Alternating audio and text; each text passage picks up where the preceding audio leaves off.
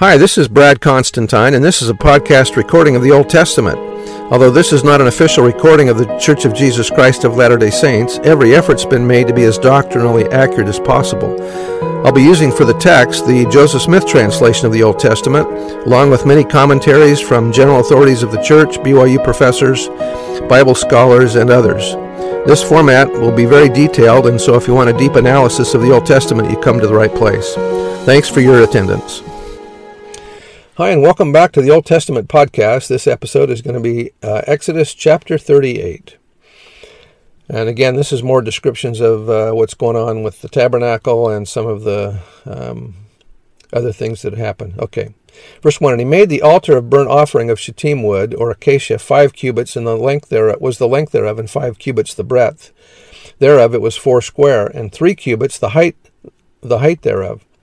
And he made the horns thereof on the 4 corners of it. The horns thereof were of the same, or of one piece with it, and he overlaid it with brass or bronze.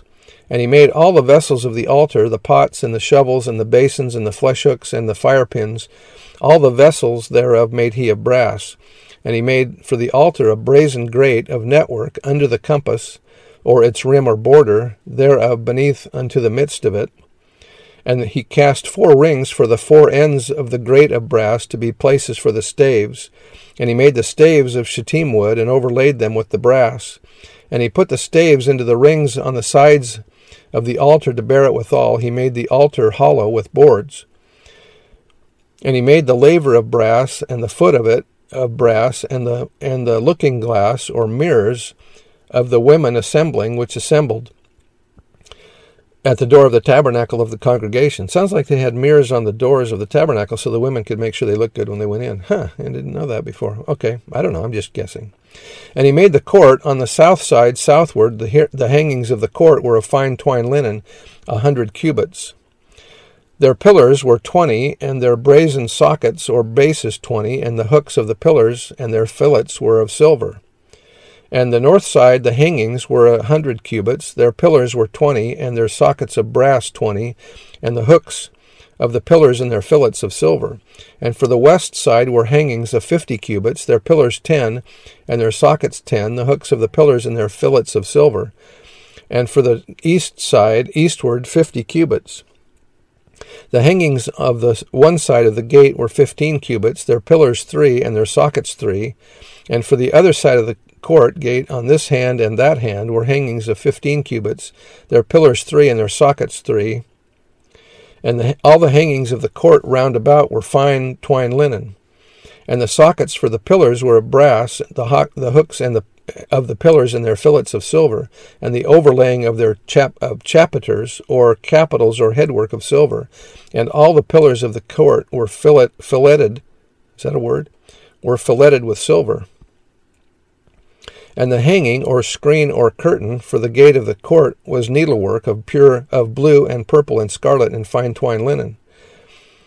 And 20 cubits was the length, and the height and the breadth was 5 cubits, answerable or corresponding to the hanging of the court.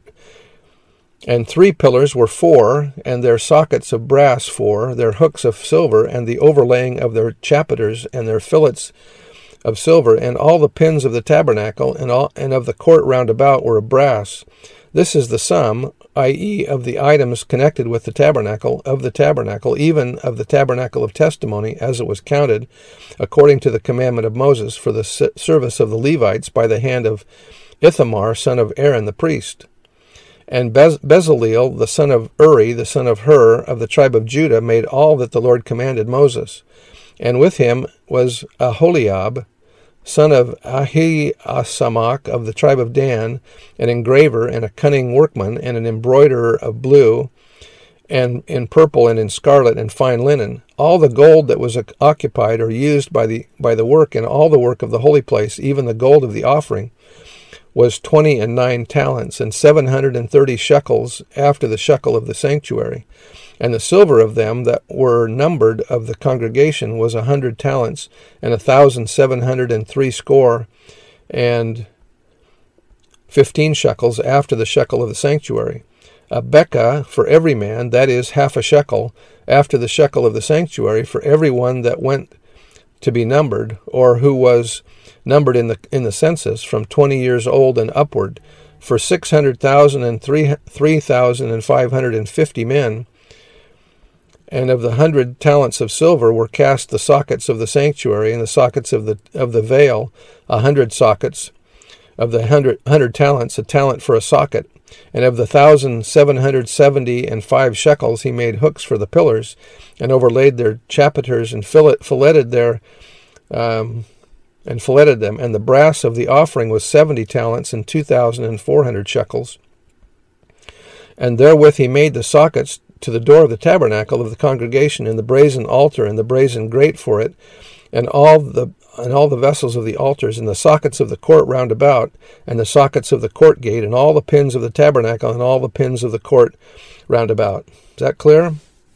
Anyway, like I said, you can Google all this and find pictures of what the tabernacle looked like, and kind of get an idea for how this was.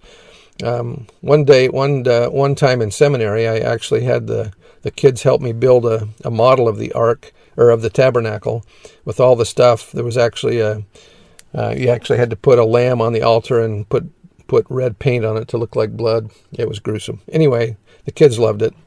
Anyway, see you next time. Bye.